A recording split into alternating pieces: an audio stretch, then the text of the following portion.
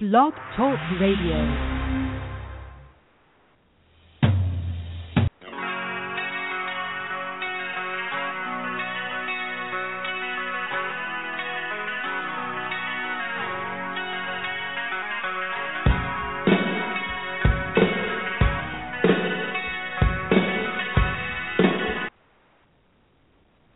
When you not only are the greatest wrestler alive, but you stand on top of a financial empire, you control the female population of the world.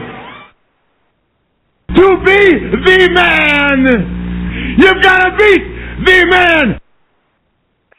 Good evening, ladies and gentlemen, and welcome to Weigh In Sports Talk. I'm your host, Brian Tarvin.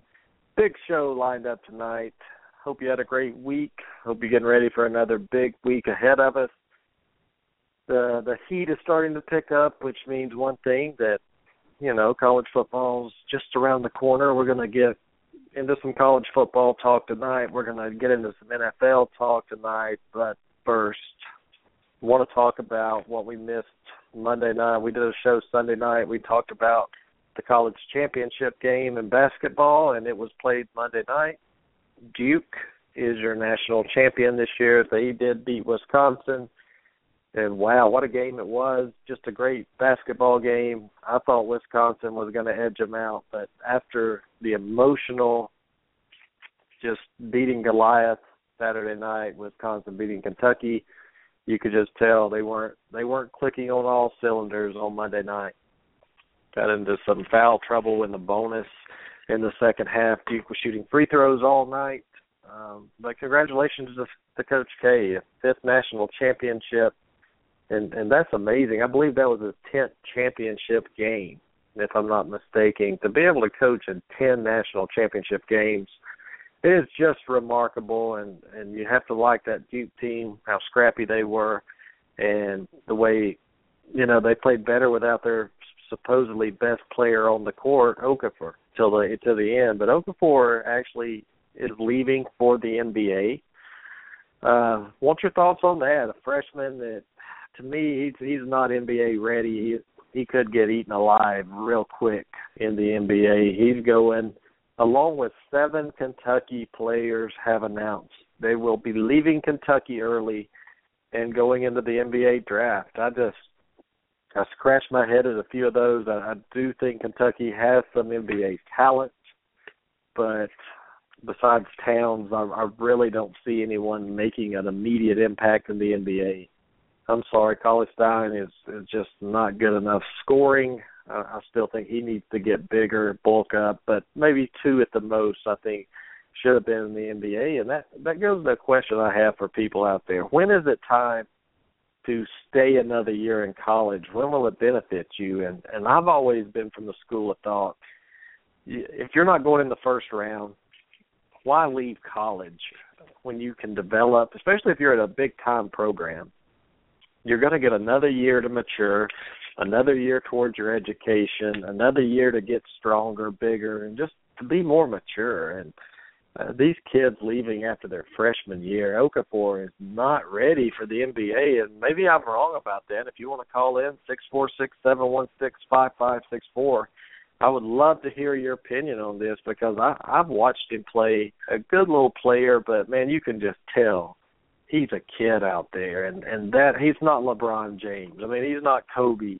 He's not nobody to that caliber. Anthony Davis, that's a guy that's dominating the NBA right now. I just don't think Okafor is there yet. So I think one more year under Mike Krzyzewski, learning how to be an adult maybe and just playing team basketball would be very beneficial. These kids are just so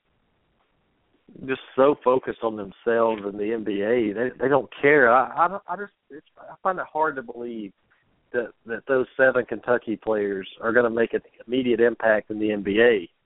I think they're going to be riding the bench. If they were that good, they would have won a national championship this year. That's all I'm saying. They have some talent, don't get me wrong, but they're not ready to take that step.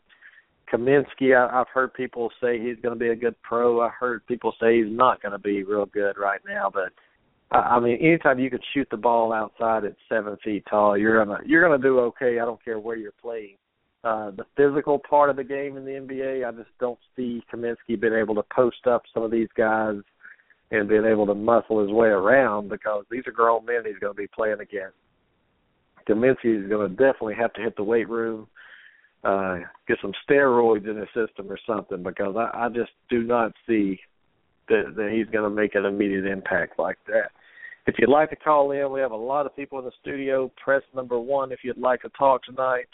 But college basketball is over, and, you know, March Madness is one of the best times of the year.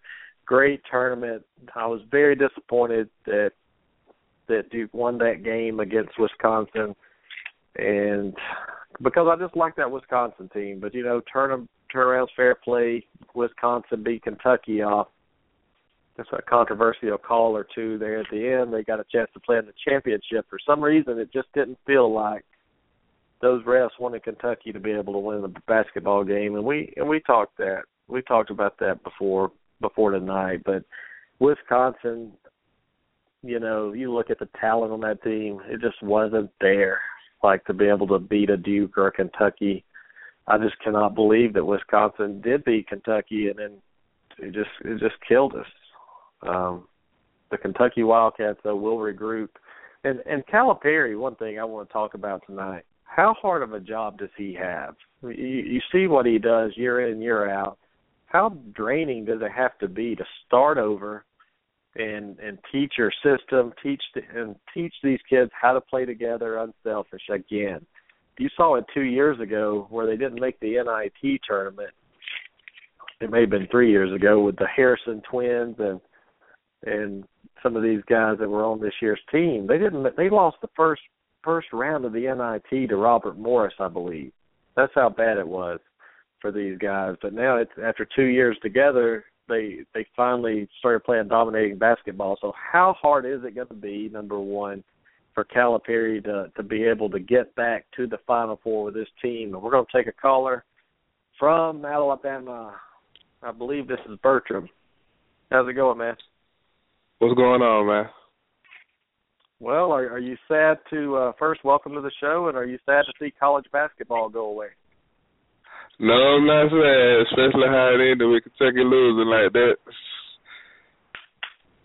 Yeah, I was disappointed, man, that Wisconsin beat them, and then Wisconsin turns around and lays an egg. I mean, that kind of hurt more, Bertram, watching Wisconsin lose to Duke than, you know, watching them beat Kentucky. I just thought finish it. I feel like the refs dictated both outcomes. I think the refs, you know what I'm saying, put their finger out, you know what I'm saying, in there, and, you know what I'm saying, change outcomes in both games. Oh, definitely. I mean, no doubt about it. And, you know, when I say something about the officiating, Bertram, and I watch the game through an official's eyes since I do that all the time now, and I mean, when I say something about the officials, you know, I get called a hater or something like that, but that was some terrible officiating to be in the Final Four and in the championship game. I mean, who's going to hold these guys accountable? Right. It was, if you remember when Cal first got there with John Wall and DeMarcus Cousins and Bledsoe, that group, West Virginia put them out. DeMarcus Cousins got a quick 2 fouls that first half, and they dictated, you know what I'm saying, Wisconsin. I mean, not Wisconsin, West Virginia stayed in the game, and Bob Huggins beat Kentucky. Yep. It's like, you know, I commend Bo Ryan for saying this, Bertram. I don't know if you remember his comments the other night. He said, we play a certain way all year, we practice a certain way, and then all of a sudden in one game they change everything. So were his comments valid? I mean, I didn't really hear those comments. The only comments I really heard him say was he was like, we don't do the renter player, like the one and done type. He made a comment after they lost, I guess because he was mad or upset. Yeah, I mean, he does it the way he does it, and it doesn't mean his way is the right way, but let's look at 7 Kentucky players are going to the NBA draft. I mean, isn't that number just a little too high? I just don't see 7 Kentucky players being able to make it contribute now in the NBA. It's not. The NBA is real watered down now, and I think all 7 will make a roster. I'm not saying all of them will contribute, but I know at least 5. You know what I'm saying? Has a chance to go first round. Yeah, Cauley Stein, I watch him play, and a lot of people are real high on him, maybe going 5th or 6th overall. Is he a little overrated? He has upside, but he has to get an offensive game. He has no offensive game, and that showed in the tournament. Defensively, he's one of the best, but that's why I like Karl Anthony Towns, because I feel like he has the defense and the offense, inside, outside. Yeah, the Harrison twins, what do you think? One or both? They do a good job. I wasn't a fan of them while they was playing. It seemed like they was overrated and they didn't play up to the potential that I thought, you know what I'm saying, when they was the number 3 and 5 player coming in. I was kind of happy to see them go. I kind of like Ulis next year. He going to run the point for Kentucky. Yeah, it just seems like the offense flows a lot better with him in the game. The defense picks it up a notch. And Calipari, I talked about him just a minute ago about what kind of job he's going to have to do again to get these elite players, get them to buy into his system. Do you think Kentucky is going to be a legitimate contender next year? Well, right now they got Lee coming back. They got Ulis. And they got Alex Porthers, who got injured this year. He's coming back. And I think they have the number 1 recruiting class right now with only 3 players. So I think they're going to be okay. Well, I hope Bruce Pearl can grab a couple of those players. Yeah, that's what I want too, man. I want Bruce to grab them because I think Avery Johnson going to do some things too since he's at Alabama. It's going to be interesting. Oh, while I have you here, and you know, I'm not a Bama fan or nothing, but I just want to be real. I wasn't blown away. I know Trey, the co-host of this show, he was blown away with Avery Johnson, but I'm not blown away by this hire, and it just makes me scratch my head. I never saw it coming. Maybe that's a part of it. I never saw it coming that Avery Johnson was even remotely a possibility to come to Alabama. Is he desperate for work, or is Alabama a good job right now? I mean, I think he could have waited and got back in the NBA, but I think it's an interesting move. It caught me by surprise too, but once I heard the press conference, I heard his angle, you know what I'm saying, and how he plans to recruit and stuff like that, and he knows what it takes to get to the NBA.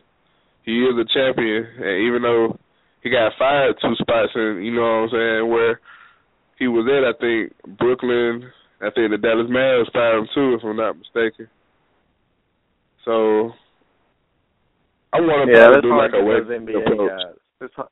It's hard to get those guys to, you know, NBA coaches or hell, Bertram, you and I could go in there and coach, and either if we have talent or we don't. But coaching matters in college basketball. It matters. Right. Talent matters, but also coaching. Look at Krzyzewski. It's not coincidence that he's played in 10 championships and won 5 of them. It's not a coincidence. You know, so Avery, I think these players will buy into what Avery Johnson sells, but the hire just caught me off guard a little bit. I wasn't expecting that. Yeah, me too. It caught me off guard. But I still think Bruce Pearl is a better coach. What do you think? Yeah, he has a better resume collegiately. And like I said, we haven't seen Avery Johnson yet, so, you know, it's kind of like a wait-and-see approach with him. But I think he'll do a little better job than what Grant was doing. Well, see, I liked Avery Johnson. Now I can't like him anymore. It seems like, but you know, I think he'll turn it around. I mean, it's got to be better. It'll be a lot better than what it was under Grant. I'll put it that way. Avery Johnson, he's a winner, man. He played the game at a high level. He's won an NBA ring, and now he's in college. How could you not respect what he's done? Yeah. Well, Bertram, man, it's almost, we'll be talking football about 9:15 tonight. Anything you want to throw in the college football real quick before you go? Just interested to see how the spring game gonna go for Auburn. I heard South Carolina was yesterday, and Florida. I heard Florida didn't look too good. I had to check them out. Yeah, I'm ready to see what the spring looks like. I heard for Auburn on their side, the defense, the first scrimmage won the day, and then the offense put up 5 touchdowns yesterday. So I don't know what to believe, but I do know there's going to be a lot of talent on that field this year and a lot more energy, especially on the defensive side of the ball. I think Auburn's a contender in the West again. Oh, yeah. I gotta avenge that 8-5 season. It was too many losses. Was it 8-5? Hell, it felt like 5-8. Yeah, it felt like 5-8. It was 8-5. Yeah. Well, Bertram, man, I know you've been working hard lately. Thanks for joining us, and call back in soon with. All right, man. Take it easy. All right. You too. Mr. Bertram calling into the show. If you'd like to chat, press number 1. We'll get you on. And, you know, Avery Johnson at Alabama, it rocked the world of a lot of people. Shocked me. I didn't see it coming. But I think at the end of the day, he's going to be, you know, it was kind of like, to me, the same kind of reaction when Auburn hired Gene Chizik. You didn't see it coming. You were expecting a bigger name, and then all of a sudden Avery Johnson. It's kind of like that. I mean, Avery Johnson's a big name, but it's just surprising when somebody gets hired that's not even on your radar. So Alabama will be a much more competitive team in basketball this year. I think Auburn's going to be a lot better. So hopefully the SEC can get in the tournament besides Kentucky and actually do something. It's been embarrassing seeing how the SEC's performed in college basketball, and a lot of people blame the soft schedule of the SEC for Kentucky's demise, really. They gave them credit. You know, the part of their undefeated record was because they didn't play in a strong conference. So, you know, I think if Kentucky played in the ACC or the Big Ten, maybe they'd have had a loss. But the SEC wasn't terrible. It's just not good enough without Florida being at the top, Tennessee being good, and there's just nobody really that stood out to me this year. But college basketball is over. We will follow the NBA draft, and we have the NBA playoffs coming up soon. I'm excited to see in the Western Conference who's going to be able to win this thing. You have a San Antonio Spurs team that's heating up right now, that's hot. They know how to win championships, and it's kind of scary. If you have to play San Antonio in that first round or two, you have to really fear playing this team. They're just trashing people right now. They're just blowing them out. And Golden State better be careful, because in a playoff series, it does matter, you know, what kind of stars you have on your team, but also have you been there before? And that's one thing they have been. They've won championships. Last year's team looked unbeatable. And remember, it's about the same team. So, but the only difference is they didn't have the regular season that they've had in years past. So I'm excited to see how they look this year. And a lot of MVP debate. I mean, who's the MVP of the NBA, guys? Tell me right now. Let me go into my chat room and see if anybody's there tonight. I just got it pulled up just a second ago. So if you want to go in the chat, go in there. People talking about James Harden being an MVP. I mean, I just can't see that. Curry for Golden State, maybe, but does anybody think there's a better player, a more valuable player than LeBron James? Please let me know. Press number 1. I'll get you on air. Who is going to be the MVP? I vote LeBron, but the only thing that kind of makes me hesitate about LeBron James, in December, if I remember correct, around that time, he takes 2 weeks off because he's tired. I mean, I didn't see James Harden taking 2 weeks off. I saw Harden playing without Howard the entire year almost, putting his team up to possibly a number 2 seed in the West. And LeBron James needs a 2-week vacation when his team's struggling. I just don't get it. Cuervo, welcome to the show. How's everything going? What's up, Tarvino? I'm good, man. How are you? Long time no hear. I know. Where have you been, man? I mean, sports going on, and you've been hiding. Yeah, I mean, we'll be on. Let's be honest. It's the quiet time of the year. I mean, baseball season's starting and everything, and that's exciting. But the NCAA tournament just finished. The draft talk is getting kind of old, so it kind of dies down. And I understand and things like that, and that's why I know there hasn't been many shows going on lately. So. But once I got the message that you were on tonight, I was like, I need to call in. I've been getting that itch to talk some sports with anybody from the NDB media team, the weigh-in sports team. So so I'm here. Well, thanks for joining us, and we have a little treat tonight. I received a message Thursday from a guy named Rick. He reminded me who he was. He actually called in on the show a couple of years ago, and he trashed Alabama and Auburn in the SEC. Guess what, Cuervo? At 9:30, he's going to call back in and talk about the Big Ten, talk about Michigan, and he said he's got a message for SEC fans out there. So I'm excited to hear what he says. As a host, I have to sometimes just listen, and I can't really weigh my opinion when somebody calls in, so I'm going to let him, spill his garbage if that's what he has tonight and just see what he says. But if he says Michigan's going to the playoffs first year, I'm gonna die on the air.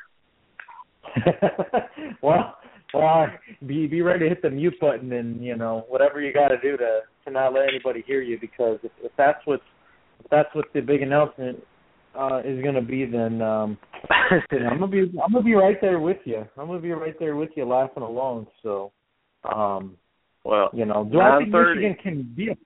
I'll be there. I will stay with you until we get that phone call, and I'll be your backup if anything. You can't leave now. You can't leave me by myself. But hey, let's talk about the NBA for a moment. The MVP race going on. It's LeBron James. Isn't he the MVP of the league? I mean, honestly, how could you even talk about James Harden? I don't see it either, and that would not be my pick for MVP right now, Tarvin, to be honest with you. As much as LeBron is the best player in the NBA, that's not what it's about. It's not about the best player. It's not about the best team with the best, the best player on the best team. So what is it really about? And for me, my definition of MVP is, you take that person off the team, and how much different does it make the team? How much, how many wins different does that team have? Basically, if you take James Harden off the Rockets, do they have 10 less wins, or are they a playoff team? I think they could be still. Or like with LeBron, you still have Kyrie Irving, who's playing out of his mind, and you still have Kevin Love, who, despite the fact that they're not best friends, as we all know, they're still a good, solid basketball team. So with that said, Tarvin, my definition is you take them off the team, and what are they now? And, that's why I'm led to believe that, and he scored a career high today, matter of fact. My pick right now, believe it or not, is Russell Westbrook. And I say that because, I don't want to hear about, they got Kevin Durant. No, they don't have Kevin Durant. He's played, 20 games this year so far. So, no, they don't have Kevin Durant, at least for this year. So, what are the Thunder without Russell Westbrook this year? The guy is playing game after game, getting triple-double after triple-double, and nobody's talking about it. Everybody's still trying to make LeBron the MVP or James Harden the MVP, and I'll even take it a step further. If Anthony Davis was on a better team, he would probably get more consideration. But again, that's the problem, though, because he's on a team that is not a playoff contender. He's not going to get consideration, and I think it's wrong. I do too, and let's say the MVP. Let's make the qualifications be you have to be in the playoffs. You have to be a number 1 or 2 seed. I mean, it seems like all it's about, and that's not, to me, it's who's the best player in the league. That's what the MVP is to me, and maybe I'm looking at it wrong. But LeBron James is the best player in the basketball. Where would the NBA be without LeBron James? Honestly, where would it be? Well, I mean that's a different conversation, Tarvin. I mean you're talking about, you know, a guy that has the most influence on the NBA. You know, I mean, I guess, you know, again, what is valuable? Is it valuable just to their team? Is it valuable as in, you know, do jersey sales drop if this guy's not playing? Or so what do we mean by valuable, you know, for the league? So is it just for the season? Is it overall in sales as a league? Like, what are we talking about here? And so if that's what we're talking about, then, I mean, LeBron's not going to lose it until he retires. You know, I mean, you might as well make him the MVP every year, because LeBron is what makes the NBA what it is now. And, you know, I actually thought about it the other day, Tarvin. You know, you think about the 4-year span that the NBA went between Michael Jordan retiring and LeBron James being drafted into the NBA. It was some of the worst years I've seen in the NBA. And I'll be honest with you, I really didn't even pay attention. And so between those 4 years that Michael retired and LeBron was drafted were some of the worst years that I've seen the NBA go through as far as, you know, jersey sales and ticket sales and things like that. And it was at an all-time low. I mean, hell, the Team USA lost. They won the bronze medal in the Olympics or something like that, if I remember right. They were losing to teams around the world that they had no business losing to. And, you know, but after LeBron was drafted, you know, things started to change, and it started to feel like how it was back in the 80s and the 90s with Magic and Larry Bird and Michael and all those guys. And so that's why I say that until LeBron retires, when you want to talk about the league as a whole, as far as profits and people watching and the attraction part of it, then LeBron's MVP till the day he retires, in my opinion. But if we're talking about just for the season, you know, as far as their performance on the court, I'm giving it to Westbrook. Yeah, look at what he's done. Like you said, triple-double after triple-double without a player that could easily be in consideration every year for the MVP, Kevin Durant. That's hard to do in the West. He's not playing in the East, Cuervo, where he can win and get in the playoffs just by showing up. I mean, they're in the 9th seed right now, the 9th position, and if they make the playoffs without Durant, that's saying a lot of Westbrook and saying a lot of the leader. I always said it. He was the leader of that team, and it wasn't Durant. He's taken that leadership role every year. Durant hasn't taken that yet.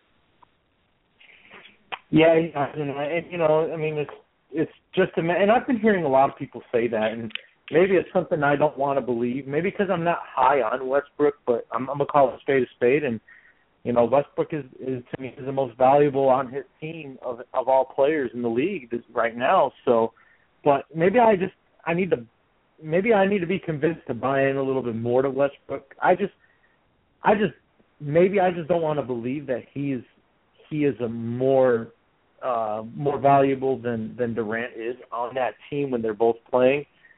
So and that kind of leads me to believe that I think Westbrook ain't going to be in Oklahoma City much longer. So depending on his contract situation, you could see him moving the next year or two. Yeah, if you left Durant, just right now, if you switched out Durant and Westbrook was the one hurt, Durant was leading the team, this team wouldn't be no shot at the playoffs. I mean, not a chance. There's one thing that Westbrook can do that Durant can is dish that ball around. That's why he's getting all these triple-doubles. He gets everyone involved. And that's why if you're Golden State right now, you're probably not going to lose to OKC in a series, but they do get your attention. You can't rest in that first round when you're playing somebody like Westbrook that can put 50 on you and 12 assists. I mean, that's somebody that can just take over a game by himself. If he gets in his mind made up that he's going to win a series, that's the number one guy besides LeBron that I would want on my team. If I had an NBA franchise, Westbrook would be the guy, Cuervo. It wouldn't be Durant. And you know what, Tarvin? I mean, even though I'm not a big Westbrook guy, it'd be hard to argue against that. I mean, especially the way he's playing right now.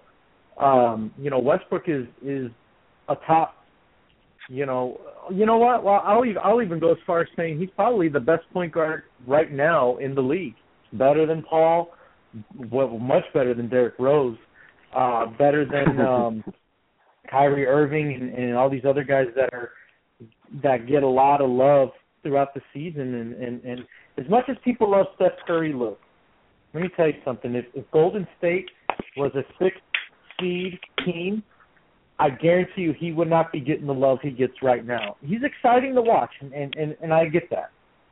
But if Golden State was the number 6 seed right now in the Western Conference, Steph Curry would get no attention. He would get no consideration for MVP. But because they're the number 1 seed in the West right now, they have the best record in the West.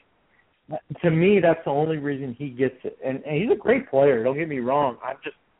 I'm just saying that I just feel like we focus too much on, okay, who's the best team? Oh, okay, well, who's the best player? Who's playing the best on that team right now? Okay, that's our guy that we need to pay attention to or whatever. But, I don't know. I'm not saying Steph Curry is not a good player. He's a great player. I just think there are better stories going around the league right now. For just like I said, we haven't seen a point guard play like Westbrook's playing right now since Jason Kidd, who, by the way, just clinched the playoff spot for the Milwaukee Bucks of all teams. I mean, how hard is that to do with the team that they've got up there? So, I mean, that's amazing. So, well, let's bring on Trey, the co-host of this show. Trey, I mean, who do you have for MVP in your book right now? Well, for me, Tarvin, I mean, it's hard to imagine Russell Westbrook hasn't meant more to a team than any other player. But I mean, Golden State, you can't just say because they're the number 1 seed that that's a discount for what Steph Curry's done. I mean, they're the number 1 seed because of Steph Curry. I mean, he has been amazing. Klay Thompson is. I mean, let's be honest. I mean, without Steph Curry, I don't think Klay Thompson is a guy who's an all-star. I think Steph Curry sets the scene for that entire team. The guy can shoot from a gym that's about 100 yards away from the gym he's playing in. I mean, it's ridiculous, Tarvin. So I think I wouldn't have a problem with either Russell Westbrook or Steph Curry because I just think what Russell Westbrook has done this year without Durant, all the triple-doubles, I mean, tonight 54 points, his team loses, but I mean, just to me, Tarvin, both those guys are just right now in a league of their own. So let me ask you this, Trey. You put Golden State in a 7-game series against Cleveland. Who wins? Well, I mean, it really determines on how hot Cleveland can get. I mean, they've looked disjointed at times, even down in the end. You talk about who has home court. Golden State's lost twice all year long at home. They're 37-2 at home. They have really held their own at home, where Cleveland is 29-10. I mean, so they have not been a dominant home team where Golden State is. So if you think they have the home court advantage, you got to give the advantage to Golden State, no matter who they play. And one of Golden State's losses is against Cleveland at home. Absolutely. In Golden State, I believe. Yeah, I mean, here's the thing, Tarvin. I'm not ready to crown Golden State champion right now, but I just think it's hard to discount them as well as they're playing. Yeah, especially in the Western Conference, right? Yeah, absolutely. I mean, you talk about, Tarvin, you talk about matchups. I mean, New Orleans with Anthony Davis is going to give them a little bit of a matchup problem if that's who ends up being. That's what it looks like it's going to be a first round. Golden State and New Orleans is going to be a heck of a matchup for Golden State. We've seen upsets 8-1, Tarvin. I'm just saying, look out for New Orleans. They're about a year away, Tarvin, but they're going to make some noise if they can hold off Oklahoma City. And it's just hard for me, Trey, to to say MVP without thinking about LeBron James, and I just think this league, they're looking for someone else to look at. I mean, I guess LeBron leaving Miami the way he did, coming back to Cleveland, do you think that hurt LeBron? And also taking 2 weeks off in December, said he needed some rest. I mean, is that going to hurt his chance to be MVP? Well, it may hurt his chances to be MVP, Tarvin, but it may increase his chances of being, basically winning a championship. Because, and then look what we've all talked about, hardly ever have we talked about in recent years there being even an MVP candidate off of San Antonio.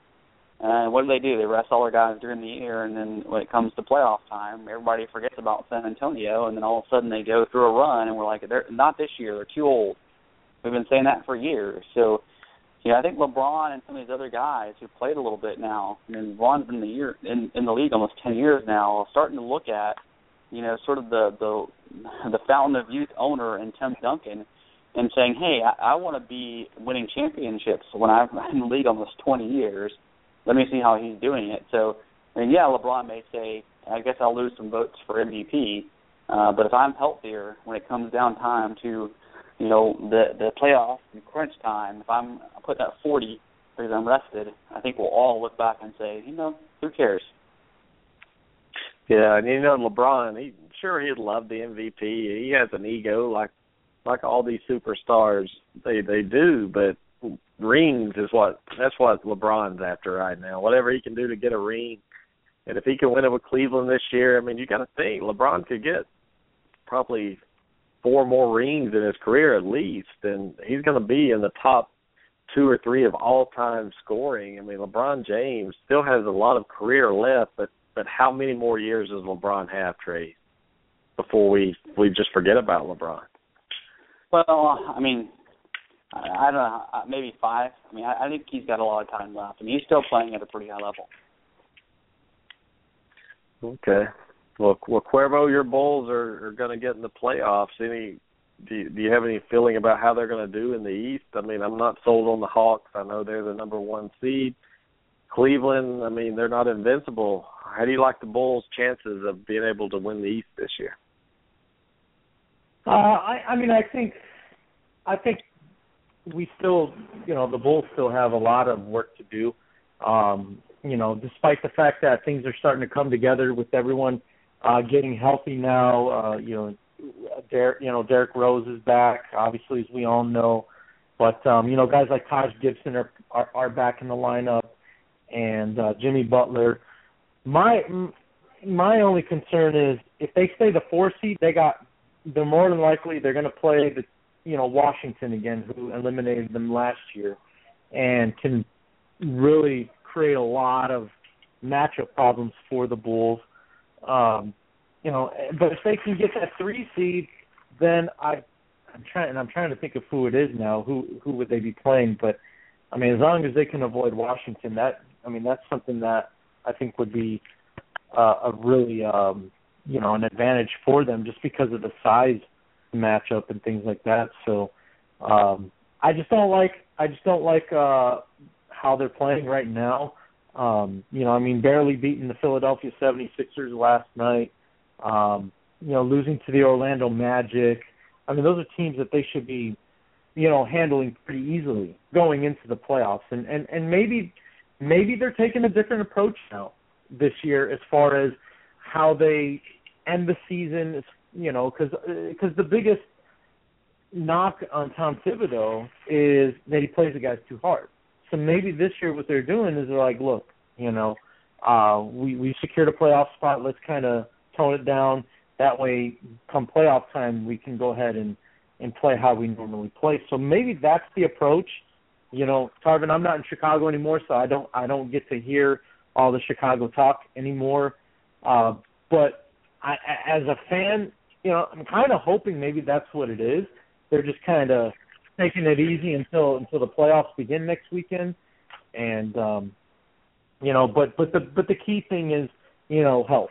As long as everybody's healthy and everybody's good and ready to go, then no major injuries and things like that, then I think the Bulls will be fine. I think they'll get at least to the conference finals. Well, Trey, I'm gonna predict Cleveland and San Antonio in the NBA Finals. Who are you going to predict?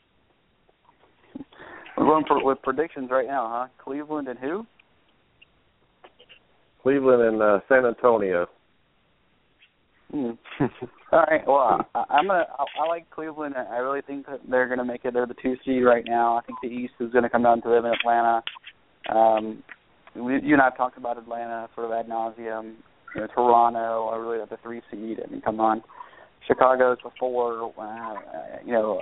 I'll tell you the one thing I know, even though they're 4 games under 500, Tarvin, Boston, we talk about a coach jumping from college, and now they're in the playoffs with really a terrible roster. Really can't say enough about the coaching job that's being done at Boston. But they're not really a factor for an NBA sort of run for the championship. So I have Cleveland as well, Tarvin. Right now, early on, and this is sort of pre-playoffs, I haven't started looking at my seeding yet because all the seeds aren't locked in. But it's hard, isn't it? Yeah, How about this Sunday? How about Sunday night? You'll have them ready. Yeah.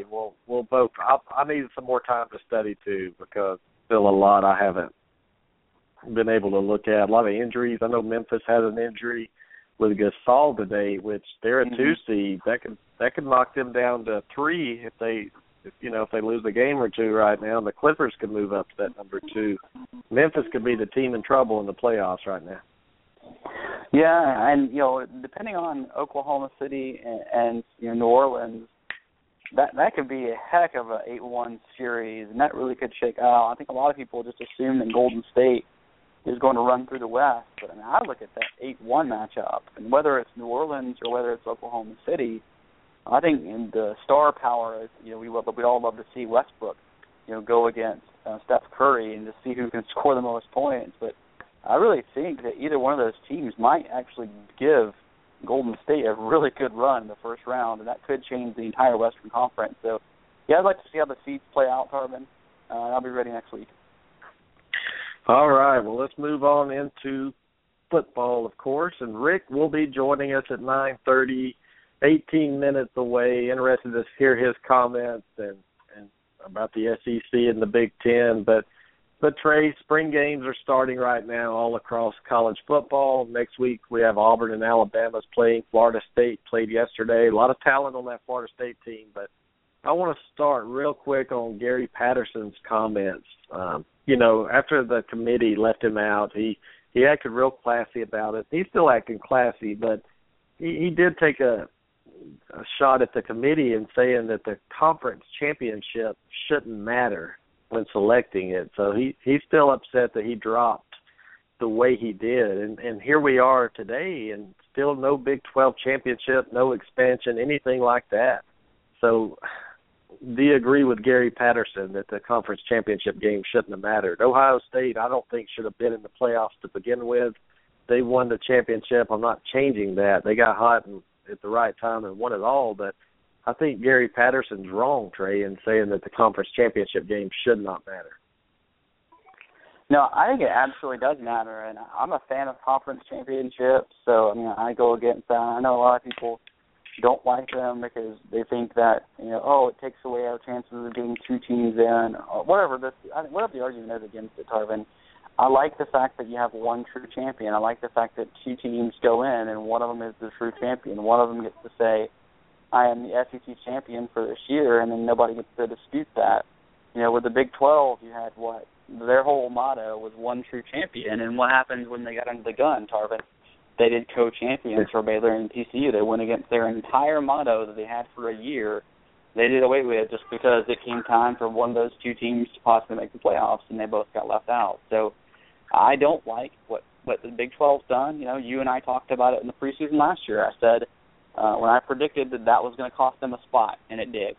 That was preseason last year. I said, you watched, it's going to cost them, and it did. Ohio State got in there simply because we couldn't determine who Baylor and TCU were. If they'd have played a conference championship, Tarvin, I guarantee the Big 12 champion would have been in over Ohio State, and who knows what would have happened last year. So that's why. And the way they beat them, though, and the way they beat a good Wisconsin team. 59-0. They came in there and they lost to Virginia Tech, but you're right. They didn't know true Big 12 champions. So let's go back in time and let's pretend the Big 12 commissioner came out and he said, look, Baylor is our champion right now. If they went out, they're the Big 12 champion. Would it matter? Would it even matter? Well, in the scenario we had last year, I don't think it would have, because just because they paper championed somebody, people wanted to see them play. People wanted to see what happened if they played on who was the better team at the end of the year. And so I think had we had that game, now in 2016, with the rules relaxing on conference championships, maybe the Big 12 will go into a Big 12 championship even with just 10 teams. I think it would be good for football. I think it would be good for the Big 12 more than anybody else. That way last year, instead of having this 2 teams left out, they get a shot to play each other, and we really determine who may go in. I look at that, and I look at all the teams with champions, Tarvin, and I see year in and year out thing, the Big 12, unless they have a team run the table, they're going to be running into this every year, because we're going to get to see the Pac-12 champion, we're going to get to see the ACC champion, the SEC champion, the Big 10 champion, and you're going to see teams play without much buy-in from anybody else those weekends, and we're all watching conference championships, and they all get sort of a point up, because everybody watches them play at that point. Yeah, and to sit here and play Iowa State the last game and beat them by 50 points, nobody cared. I mean, nobody cared if they won that game 20-17 or 50 points. It didn't matter, because it wasn't a championship game. Nothing really mattered. As long as TCU won the game, that's all that mattered. But when you start looking at TCU and Baylor's out-of-conference schedule, Trey, what do you see now compared to last year? One of the beasts with Baylor, the out-of-conference schedule. TCU didn't play a great out-of-conference schedule. They did play Minnesota, but what have they done to improve that? Yeah, one of the things that we're going to do real soon is you and I are going to go through. I've been working on the out-of-conference schedules and why. I'm going to go ahead and make predictions. You and I made predictions last year in July. I was able to hit 3 of the 4 finalists last year, Tarvin. I'm doing that again this year. And I can tell you right now, I'm looking at TCU and Baylor, and I'm not seeing a lot out of conference that's going to make anybody want to watch a game. They really haven't done much. TCU has a game that we'll talk about, Tarvin. But Baylor, geez, man. We're talking about like Northwestern State University, and it's bad stuff for Baylor. And Baylor, losing their quarterback. But I think the comments Art Briles made last year didn't sit well with the committee. And some people think that, he got on the committee, next year they'll get him back and make him okay. But I think they're going to be like, screw you, Art Briles. You still haven't done anything different compared to what you got left out for the last year. And I think they had a beast only because they beat TCU, but we all knew that TCU was a better football team than Baylor last year, and they got hosed. But I just think Art Briles is a crybaby. I just think, him saying that the Big 12 needed a Texan on the committee, and all that stuff. I think it's going to be bad for Baylor, and I think the insecurity, you have to blame the Big 12 commissioner on all that, but still, it's going to be the same thing as last year. And you did say it early. I think it was in like April. You said this maybe or when the playoff committee was announced, that you said the Big 12 was going to be in trouble unless someone went undefeated. You were right, and you were a prophet, Trey. Well, sometimes you get lucky. When I was, 2 years ago when I got the Super Bowl matchup before the season, I got to talk about that all year. And then last year I didn't get either one of them in, so I was kind of quiet about that. So, hey, some years you're really good at being the prognosticator. But that one's easy, man. I think that one was really easy. I think you look at, just how college football goes, and that one was just, it was just on paper. It was there for all of us to see early on, and I don't see it changing. And I think the Big 12 is a very good conference, and it's getting better. And so I think it's going to get tougher and tougher to leave them out. But the fact is, you have a one-loss team without a conference championship, and you're going to get all these stupid 3-way ties and 4-way ties, or how many every way ties the Big 12 is going to end up being in championships. And every year it's going to be this, who's better, TCU, it's going to be Texas, it's Oklahoma, whoever has a one loss, they're going to get into this we beat them, but they beat us, but you didn't play anybody in a conference. And meanwhile, a Pac-12 champion is going to jump them, or a Big Ten or an SEC. I mean, you're just going to keep getting jumped like this because they get to go and they get to play on Saturday, and while all of us are watching, and they show up like Ohio State did last year. I mean, we're all going to watch. Yeah, and the committee made a statement, and it said, unless you're a one-loss SEC team, you better win your conference championship if you're going to get in. We saw Ohio State do it. We saw Florida State get rewarded for it. And it's just one of those things. You have to win your conference. Oregon won the Pac-12. They got to play in it. So I don't know, Trey. I just don't think anybody's going to get in unless it's like a 11-1 Alabama team or maybe an 11-1 Auburn team. You're not going to get in another conference really with one loss if you're not a conference champion. I just don't believe it anymore. And I think the message was sent. I mean, it was loud and clear. I'm always 100% accurate, man. What are you talking about? Unless you're wrong. Hey, I was gonna ask you real quick. I don't know. You know, I thought Florida wasn't going to have a spring game this year, and that's what the expert Joey Vizzi, or whatever the heck his name is, told me. But they played a scrimmage game yesterday, or an 8-day game, and didn't look too good to me, Trey. I don't know if you got a chance to catch that, but what do you think about the Florida Gators? Your enemy there, the arch rival. Well, we talked about how they were already struggling on the offensive line, Tarvin. Well, it looks like one of their starters blew an ACL, I think, in that A game, Rod Johnson, and he was supposed to be a big starter. He was a guy Florida State recruited. He was good. He was one of their better guys. He was going to be solid. He's now probably going to miss the year. Looks like, well, that's what we're looking at now is how far is he going to miss? Is it going to be the whole year? I mean, we already talked about how little they had on the offensive line, Tarvin. And, you know, we saw in that A game, or whatever you want to call it, Willie Greer looked real bad under pressure. He made a lot of bad reads. We saw the other freshman who played last year, Trayon Harris, didn't look good. A lot of throws that didn't go where they were supposed to. So if you're a Florida fan, I'm telling you, Greer is probably your best bet over Trayon Harris. Trayon Harris probably will play next year because he can get out of the pocket. And Will Greer didn't look good when he was rushed. And guess what, Tarvin? They're going to get rushed all year long. Yeah, you have an unproven quarterback, new offense, and no offensive line. That's a recipe for disaster. And I know that Florida Gator fan is guaranteed at least 8 wins. And I've looked through that schedule trade, maybe 6, and that's if they have a good year. 6 wins for Florida. And I know it's early. That's my way too early preseason prediction here, but Florida's in for a rude awakening if they think they're going to just walk into the SEC and beat people up, especially having to play Florida State this year again. Well, I mean, you know, I predicted that Florida was going to bounce back last year. I was wrong on that totally. But this year, Tarvin, I'm not doing it. Well, Cuervo, your Tennessee Volunteers, I think their spring game is next weekend, if I'm not mistaken. This is a team that if you're not excited about the Tennessee Volunteers on the recruiting trail the last 2 years, what Coach Butch Jones is doing there, then you're just not a big Tennessee fan. But these guys have a legitimate chance to get in and make some noise, some good games at home this year, and another year under the belt of I can't remember the quarterback's name, but when they brought him in last year, they just look like a totally different team. What do you think about your Volunteers coming into this year?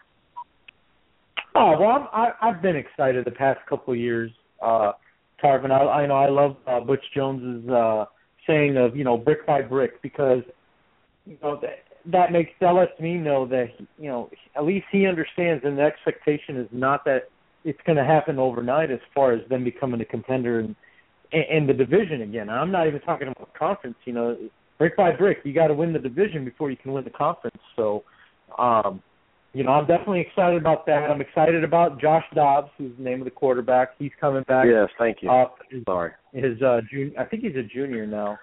But, you know, he's a guy that can make some plays, and you know, as long as he doesn't try to be Cam Newton out there and try to become Superman, then I think he's going to, you know, do just fine for them. But, The thing I love the most, Tarvin, is I love the way they ended the season.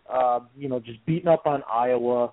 I don't know how much that is to say, but it's one of those things where it signifies the return of Tennessee as a relevant football team in the SEC, because you get back in the bowl season and to be able to dominate against a Big Ten team like Iowa, who's a good Big Ten contender. I mean, that right there, it's got me really excited about where Tennessee can go from here, and another top 10 recruiting class. I don't know where they finished exactly, but I would imagine it was top 10 at least. And top 5, I think. Yeah, so if they, top 5, top 10, whatever the case may be, and they're just continuing to build the bricks, build that wall that they're trying to create, and you got the Berry brothers there still, so there's a lot of things going on down there in Knoxville, and I'm excited as a fan. I'm very excited. Well, you should be, and when I look at predictions and I look at Tennessee's a team that I have favored right now to win the East, and I look at the quarterback play. Georgia lost a lot. They're bringing in a new quarterback. South Carolina's bringing in a new quarterback. Florida doesn't have a quarterback. Kentucky and Vanderbilt are irrelevant. So when you look at the SEC East, Missouri, I mean, they've won it 2 years in a row, but I would be shocked if they won it again. I think their run is over. And that's what you have to look at. Look at the schedule of the team you're talking about here, and then you look at the quarterback play. Tennessee, to me, is a favorite to win the East this year, and I'll say it now in April. I know it's a long way off, but I just don't see a quarterback on the level of Dobbs right now. Cuervo. Yeah, and I mean that is a big that is a lot to say, in this time of the year, but at the same time, I know SEC football, and I'm not gonna argue against it, and I hope he is the best in the at least in the division, let alone the conference. So, but I think he's going to be one of the most exciting to watch. That's for sure. Tennessee really hasn't had this style of quarterback at least in my recent memory. It's been about the pocket passers and stuff like that. So, that shows that the program is willing to change their traditions a little bit, and there's nothing wrong with that, as long as it equals wins. So that's got me excited. There's no rule book into how to run your offense. I mean, you run it to the style that you feel is best, and for Tennessee, if they got to change it up and become more of a spread type offense, then that's what's going to happen. But as long as it equals wins, that's what I look for. Yeah, next Sunday night we'll break down Alabama and Auburn spring game. I'm excited to see what Jeremy Johnson looks like. A big phenom stud that Gus Malzahn says is almost NFL ready. He never said that about Nick Marshall. He says that Jeremy Johnson is going to be a top draft pick in the NFL, which if that's the case, that's going to be good news for Auburn fans out there. And Javon Robinson, running back with Rock Thomas. And remember, the big addition to Auburn are two, Will Muschamp, and he brought his T-Rob back with him from Florida. So the defensive side of the ball for Auburn is the one that's going to be in question here. The offense is going to be fine. Can the defense play well enough to be able to, to win a championship? And Gus Malzahn admitted he made a mistake last year when he was in the middle of the season. He did not hit with the defense or offense during practice. The defense was real soft. This year in spring, they just said to hell with it. They just started hitting each other, going crazy. So we'll see. And we just lost Cuervo. He'll try to join us back in a few minutes. Rick should be on in a minute, Trey. Are you interested in hearing what Rick has to say about the SEC? Hey, we always let people talk. That's certainly it'll be great or interesting. But hey, he hasn't been on the show since a very bold prediction before. I can understand why he would be so excited right now. I mean, he's a Michigan fan with a lot of reason to be optimistic, I guess. We'll see what he has to say. Well, he did actually come back after that bold prediction, remember? And yeah, I remember he ate his crow. He ate his crow, and the Alabama Nation was real upset after his initial call. You know, he said they were going to beat Alabama. There's a bunch of cheaters, and Michigan was back, and Alabama beat him by about 30 points, and then all of a sudden Rick dropped off the face of the earth. But now all of a sudden Harbaugh's here, and Rick has reemerged from the dead. That's one thing about me, Trey. I don't die off. Auburn was 3-9 that year, I think it was. Our first year of doing this show, that was a very painful year to do radio during football. But, you know, I showed up every week and took it like a man, didn't I? Yeah, you did, actually, yeah. Yeah. Hey, is it true that Winston got arrested again? The only thing he's been arrested for is getting that first pick. I saw an article. I don't know if you saw. I posted it, and then after I did it, I thought it might be a joke that he was arrested for loitering outside of a gas station. Well, the website you posted it from was a parody website, so it actually said parody in the website name. So maybe not true. Man, there are so many Jameis Winston haters out there, but the more I watch this kid, now mentally, Trey, I don't know if he's ready for the NFL. We'll see. But physically, he has all the tools that he needs to be able to.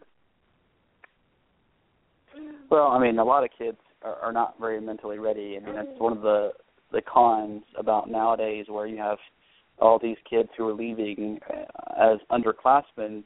A lot of times they're not ready yet for the mental, but with the way the money rules in the NFL, and you got to start that second-year contract, and it's really hard to tell a guy who may only have 5 or 6 years in the NFL to stay an extra year in college when, you know, the only way you get that big money is just to get to the NFL sooner. Yeah, I don't know. Let's bring Jonathan on real quick. I think this is Jonathan. Jameis Winston, man, are you believing he's going to be the number 1 overall pick? I'm already sold on it. I'm excited. If you all haven't heard, we've already had a mass rush of people purchasing Jameis Winston number 5 Tampa Bay Buccaneer jerseys. It's the worst kept secret right now is that he, you know, and there's a story out there right now that the daughter of, you know, Mr. Glazer, she is nervous about drafting Jameis because she's afraid of what it might do as a publicity hit to the team. But at this point, I think Lovey's in love with him, Jason's in love with him, and you know we're gonna have a new quarterback. And mentally, I don't know if any rookie's ready mentally to step into the NFL, but I know Jameis is gonna have a great support system around him with that organization. It's just sad. I know you love Tampa, but it's just, can he resurrect that program? I mean, that team, can he? I mean, they have talent. I mean, they just never had a quarterback. Are you willing to say that if Jameis Winston has a good year, if he's at Tampa, they can make the playoffs the first year? I think if Jameis has a successful year, we will have a good shot of making the playoffs. I mean, you and I both watched it last year. We all did.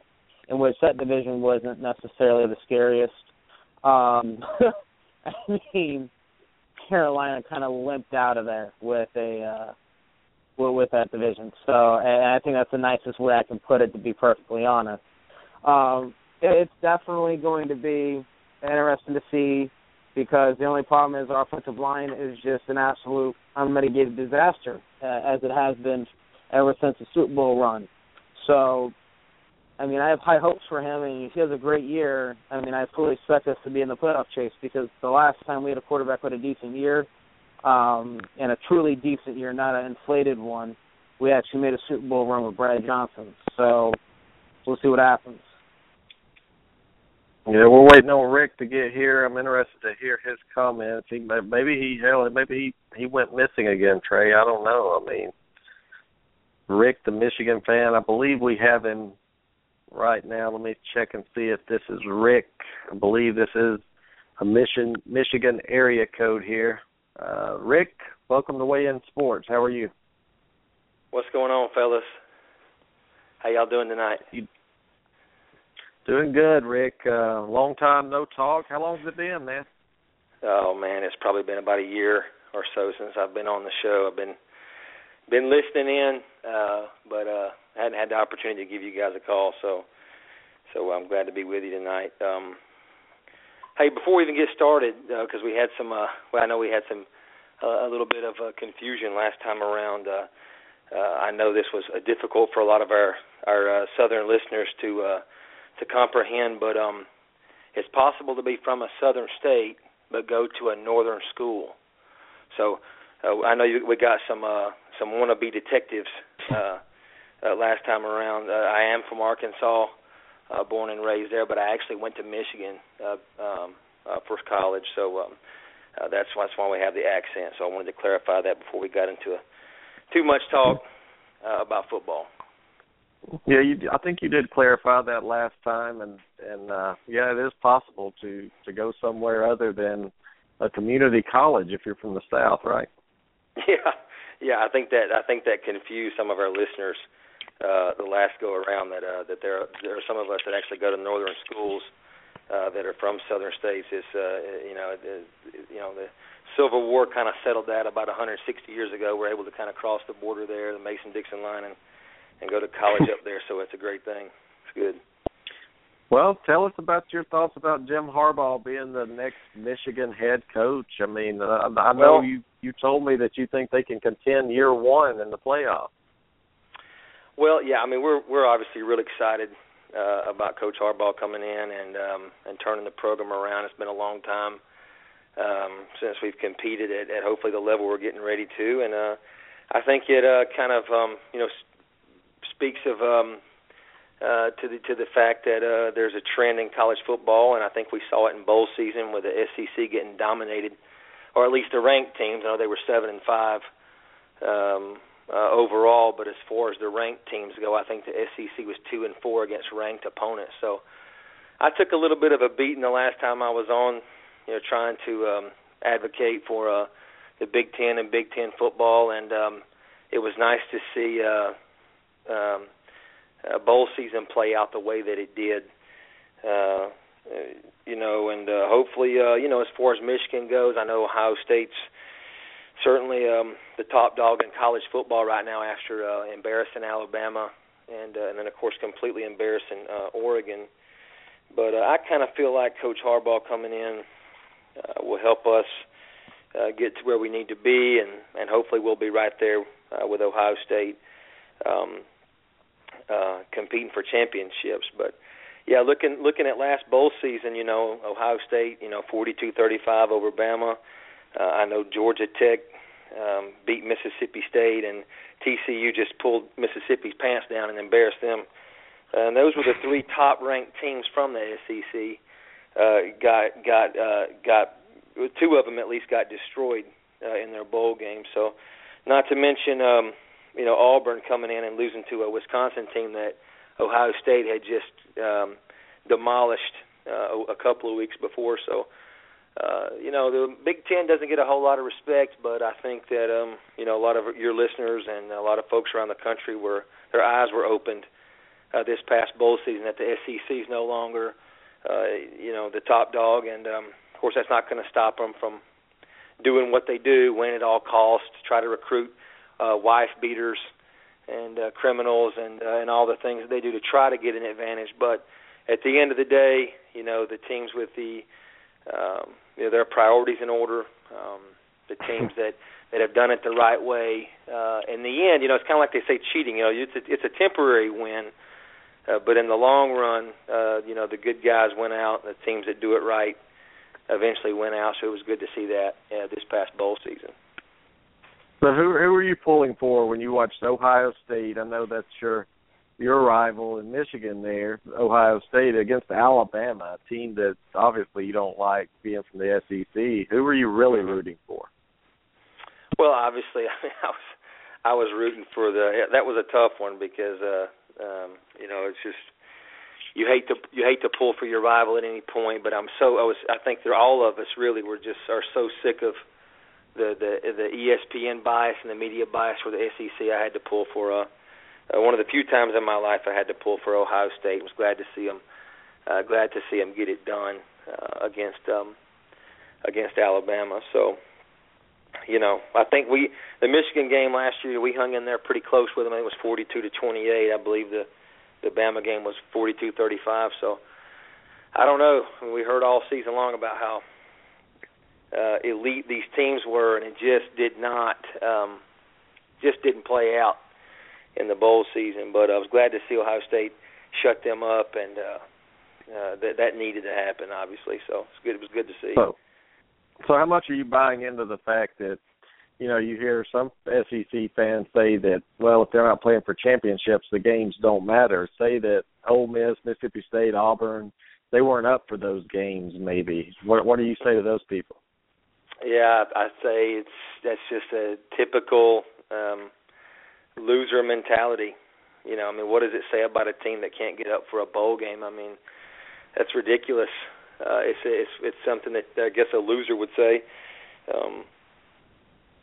It's you get your tail kicked. So what else are you going to say? Oh, we didn't care about it anyway. That's pitiful. That's all I got to say to that. It's just pitiful. Well, how do you think Alabama's going to do this year coming back? And first, your thoughts on Jonathan Taylor, the player, Nick Saban. I don't know if you heard this story at all. I guess you did with your comments. Yeah. That Nick Saban recruited Jonathan Taylor. A couple weeks later, he gets kicked off the team for allegedly hitting another woman. Mhm. Yeah. Well, look. Georgia's probably one of the few teams in the conference that I think probably has a coach that has some measure of integrity. So you got to look at that situation and here's a guy that's has a history of domestic violence, which is inexcusable. And I hope none of these callers want to talk to me about Frank Clark. It was a Michigan player that had a fourth degree misdemeanor, and got into an argument with his girlfriend, and those charges were dismissed. But you're talking about a guy, Jonathan Taylor, who had already done it once.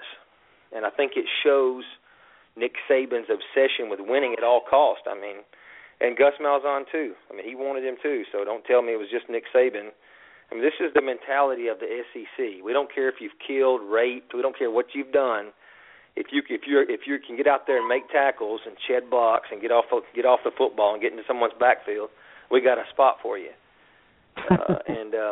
It's hard for a zebra to change its stripes, and he does it again, and then of course they have to dismiss him. So, give me a break, man. I could sit here all night and talk about the SEC's record over the years. It's ridiculous. If you look at the last 20 years, I guess you could say the entire SEC hadn't been on probation in the last 20 years, because guess who hasn't? Vandy, but Alabama, Kentucky, Georgia, Florida, Mississippi, Mississippi State, Tennessee, South Carolina, Auburn, Arkansas, and LSU have all been on probation within the last 20 years. And since the 1950s, I looked this up, 43 times the NCAA has had to punish SEC schools. So this is a long legacy of really an embarrassing legacy of win at all costs. Character doesn't matter. Doing it the right way doesn't matter. And I think that's what people are starting to realize about, programs like Michigan, like Ohio State, like Wisconsin. These guys, Urban Meyer, Jim Harbaugh, they're going to do it the right way. They're going to put character first, academics first. And it's just a better product. Those guys are going to be able to, it must be nice to be able to sleep at night. I can't imagine Nick Saban or any of these guys down south gets many good nights of sleep in light of the way that they run their programs. Now, Rick, Ohio State now, I have to say this, Urban Meyer, when he was at Florida, he had more arrests and people in prison than anybody I can think of. So did he change the way he coached because he went up north, or what? Well, I think he just got out of the SEC. I think that's what he did. I mean, no one's ever talked about that. Maybe that was the problem. Maybe Urban Meyer wasn't the problem. Maybe the SEC was the problem. This is how we do things. Well, Tarvin, I mean, Ohio State's been on probation quite a few times themselves. I mean, Maurice Carrette. I mean, Terrell Pryor. I mean, they've had a lot of. Let's not put Ohio State in a good boys club. I mean, make your point, Rick, but let's not get too carried away. Ohio State has been around the block a time or two when it comes to getting in trouble. Yeah, I just think it's apples and oranges when you're talking about any Big Ten team versus what's going on and has gone on in the SEC. Well, I mean, you want to talk about Big Ten, you want apples and oranges. Let's look at some pears. How about Penn State, buddy? I mean, when you go, I get it if you want to talk about Michigan, but when you start differentiating a conference, when Penn State had one of the worst atrocities, is the worst atrocity that we've ever known in college football. You make say apples and oranges, but you start throwing your conference in there. Yeah, there's no defense. No one could defend what went on in that program, and that it was just a sick, disgusting. I mean, there is no defense for that, so I wouldn't even try to offer one. Obviously, that was just a really sad, sick, atrocious thing that went on there, and thankfully the people that were responsible, paid for it. Yeah, I mean, I agree with you. I'm just saying, you can make your point. Ohio State and Penn State haven't been model citizens of the the Big Ten. Is all I'm saying. Well, yeah, I mean, no one's perfect, but I just think, when you start stacking these things up and you start looking at what's going on and even what has gone on and what is going on, it's the SEC has really, they have a reputation for whatever it takes, whoever it takes. Nick Saban in particular is a guy that's going to push the envelope. If there's a rule, he's going to sit down and find out ways to skirt. Instead of honoring the rule and following, he's going to find a way around it. He's going to find a loophole. He's going to find and it's just, to me, it's just indicative of the entire conference for the most part over the years. And as I said, I think a lot of people are just burned out, and I'm one of them. They're just burned out on hearing about it, and that's what's made this last football season and this last bowl season particularly enjoyable for us Big Ten fans, was seeing the big bad SEC get kind of knocked off their high horse a little bit. So how do you think the SEC is going to look this year? If you look at the teams, and it may not be an up year for the SEC, especially if you look at the quarterback position of all the teams. I mean, you have Jeremy Johnson. He doesn't have much experience at all. He's going to be with Auburn. Alabama lost their quarterback. The kid at Mississippi State, Prescott's the only returning starter really in the SEC West, and you know what the SEC East is like. Could this year be worse for the SEC than last year? It sure looks that way. I mean, you never know. I mean, the way the polls have come out the last few years, they certainly have had. I feel like they've had an advantage in the polls. It seems like the last few years there's been quite a few in the top 10. There's been between 4 to 6. It seems like schools starting the preseason, but it could be a down year. I mean, I personally think Alabama just they've kind of been the standard in the conference the last few years. It certainly seems like they're on a downward trend. I mean, how long can you stay up? You know what I mean? And I just think what goes up must come down. It looks like they're kind of fizzling out a little bit. I know they've got some talent, but they got a lot of holes they got to plug, and it just seems like everybody's kind of caught up with them. I think that you look at the last couple of years and in the big games, and you look at the last 3 games they had last year, and they gave up tremendous for a team that was known for great defense, and they gave up gaudy numbers. It seems like Saban and Smart just cannot figure out the up-tempo, newer modern systems, and they've just gotten their tails kicked by that. So Auburn, I think, is a team probably on the up and up a little bit in the SEC just because what the style they run and the recruits they have. They seem like they have a lot of energy around the program right now. Tennessee might be on an upwards swing a little bit, but it seems like everybody else is either a big question mark or headed downward. I totally agree, man. I mean, that's exactly the way I see it. What do you think about, real quick? I don't know if you know much about Florida State and losing Jameis Winston and everything. What do you think they're going to look like coming in this year with Mr. Jimbo Fisher? Tough to say, but I mean, you look at you look at those guys last year and even the year before. I mean, to say that Florida State rode the back of Jameis Winston is an understatement. I mean, he won so many games for them, that it's just ridiculous. So until you'd have to just think that there's no way that they could replace a guy like that. There's no way to replace that kind of production. So I look for them to be, down. And honestly, I look for the Big Ten and the Pac-12. No one talks about the Pac-12, but I believe they had the best record last year when going 6-2 in the bowls. And I think we're seeing a shift in college football going from the SEC more toward the Big Ten and, of course, the Pac-12. And don't forget about the Big 12, who has some good teams out there with TCU and Baylor, especially TCU coming back this year. So, I mean, I think things are cyclical. I think the SEC is on a downward trend. I think the big dogs are on a downward trend, and everybody else is going to come up, and we're going to see something different over the next couple of years. Well, one last question, and I don't know what you think. I looked at the list of, now these schools the big Power 5 conferences can start paying their players stipends, and Auburn and Tennessee are number 1 and 2 of paying players. How's that going to impact? Seems like the SEC schools are right there, been able to pay the most money for their talent. So how's that going to impact recruiting in the years to come?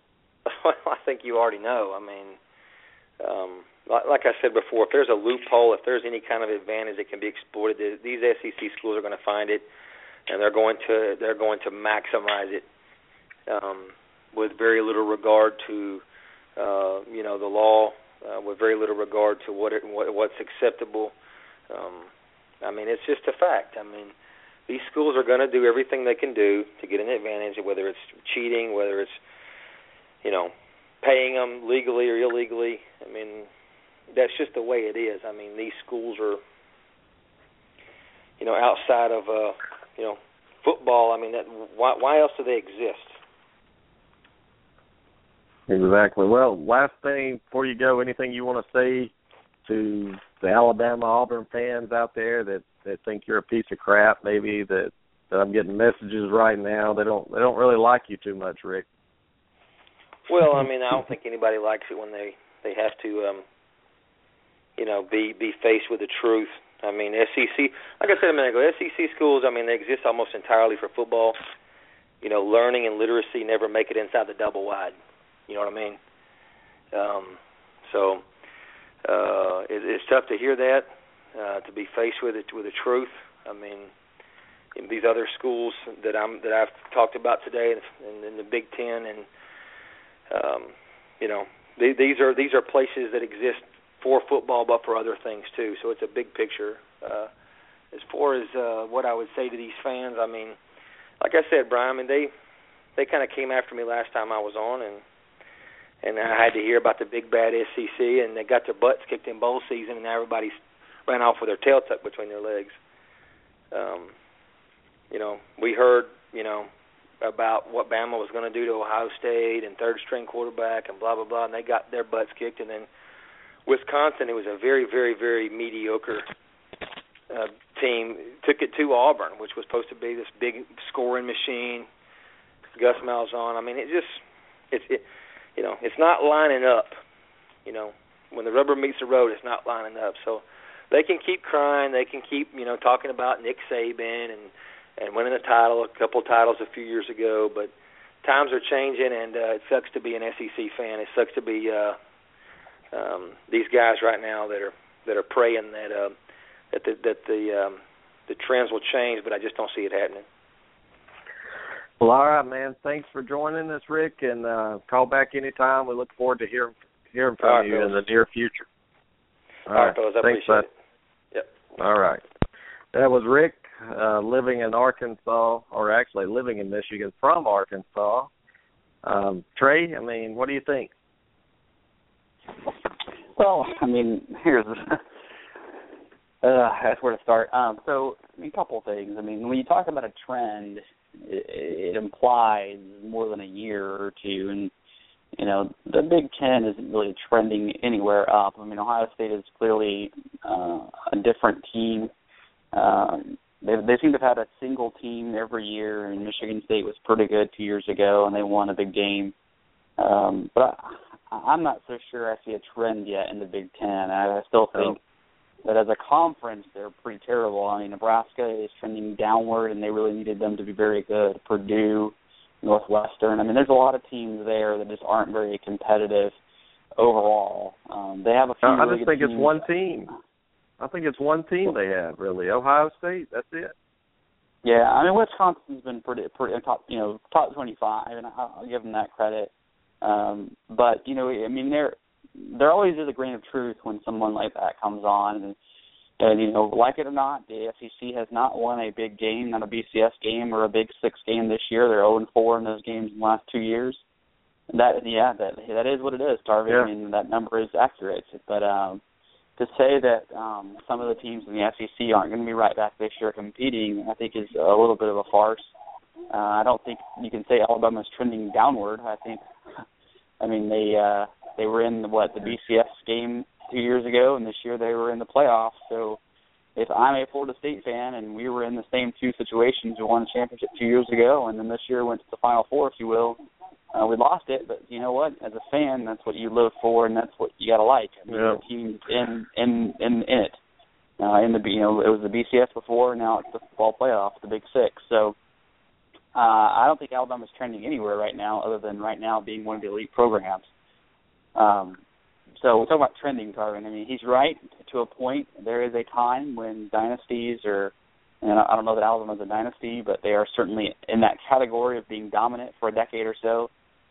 They're still pretty dominant, and until they get left out, Tarvin, when you look at the Big Six games, the Final Four and the +2 or whatever it is, and they're not in there, then you can start saying they're trending someplace. But right now, they're still at the top of the football world. Well, Quinn, I'm trying to bring you on, but I think I'm getting some background noise or whatever. What are your thoughts on Rick real quick before we have to get out of here? His holier-than-thou approach on the Big Ten and the rest of the country is a whole bunch of saints is quite funny. You want to go look at arrest records and who's leading for this year and stuff, and it's a Big Ten team. And I find it hilarious that he wants to just nitpick and look at what he wants to look at and doesn't look at the whole picture. Exactly. Oh, yeah, and exactly. then Michigan has their own issues with the rest, too, and he wants to bring that stuff up. He just needs to stick to talking about teams and what they're doing. He seems to be all right with that, but then once he gets into all this arrest stuff and how these SEC programs don't know how to run a program and all this, he just needs to stop talking about that because he doesn't have a frickin' clue what he's frickin' talking about. And also, Auburn hasn't been on probation in the last 20 years. 1993 was the last year they were on probation. That's over 20 years. So I didn't say anything. So until I had to calculate it in my brain, but yeah, I mean, there's cheating that goes on in every conference a little bit. I mean, there's loopholes that every good coach is going to find. And then he talks about the SEC would be the only ones to exploit the loopholes. Are you kidding me? Urban Meyer is one of the dirtiest coaches I've ever seen. And yet he's up at Ohio State. And what Trey said about Penn State, let's not forget that this school almost got shut down completely based on what, we're not talking about sliding a player a few $1,000s. We're talking about ruining the lives of children. I mean, that's a big difference. Yeah, and he wants to talk about how the SEC would only exploit the loopholes. Every conference would do it. Every team wants an edge. Yeah, it's just I mean, you have people out there that hate the SEC.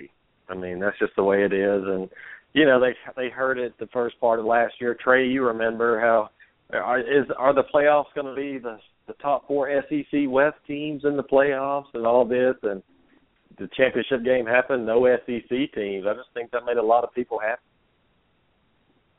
Well, I mean, yeah, possibly. I mean, absolutely. I mean, there are people, when you're on top for a while, like the SEC has been in Tarvin, then you're going to draw haters. I mean, Florida State is a Florida State fan, believe me, I feel it. But here's the thing, Tarvin. I mean, you have to go through this and beat them, and Ohio State did last year, and they're on the top of the football world, and they should be. They should have all the accolades, but guess what? All the hate's coming with it, too. And Urban Meyer's been there and done that. So, but the Big Ten needs to have more than one team that does it, Tarvin. I mean, right now, they got one team last year. Michigan State was their one team the year before. So I want to see more than one team dominate. And right now, the Big Ten is the champion. Has a champion for college football, and that's great. But like the ACC couldn't do it 2 years in a row. Let's see if the Big Ten can. Yeah. Well, Quinn, thanks for calling in, bud, and appreciate you calling in. Jason Humphreys listening to the show. I noticed his number in the chat room. Thanks for listening, Cuervo. Jonathan, thanks for joining us. Trey, we'll be back Sunday night for a big show. We'll have our NBA predictions on, and we'll talk some college football and the NFL draft as well. All right, buddy. We'll see you next time. All right. Take care, everybody. Have a great week. We'll see you Sunday night, 8:30 p.m. Eastern.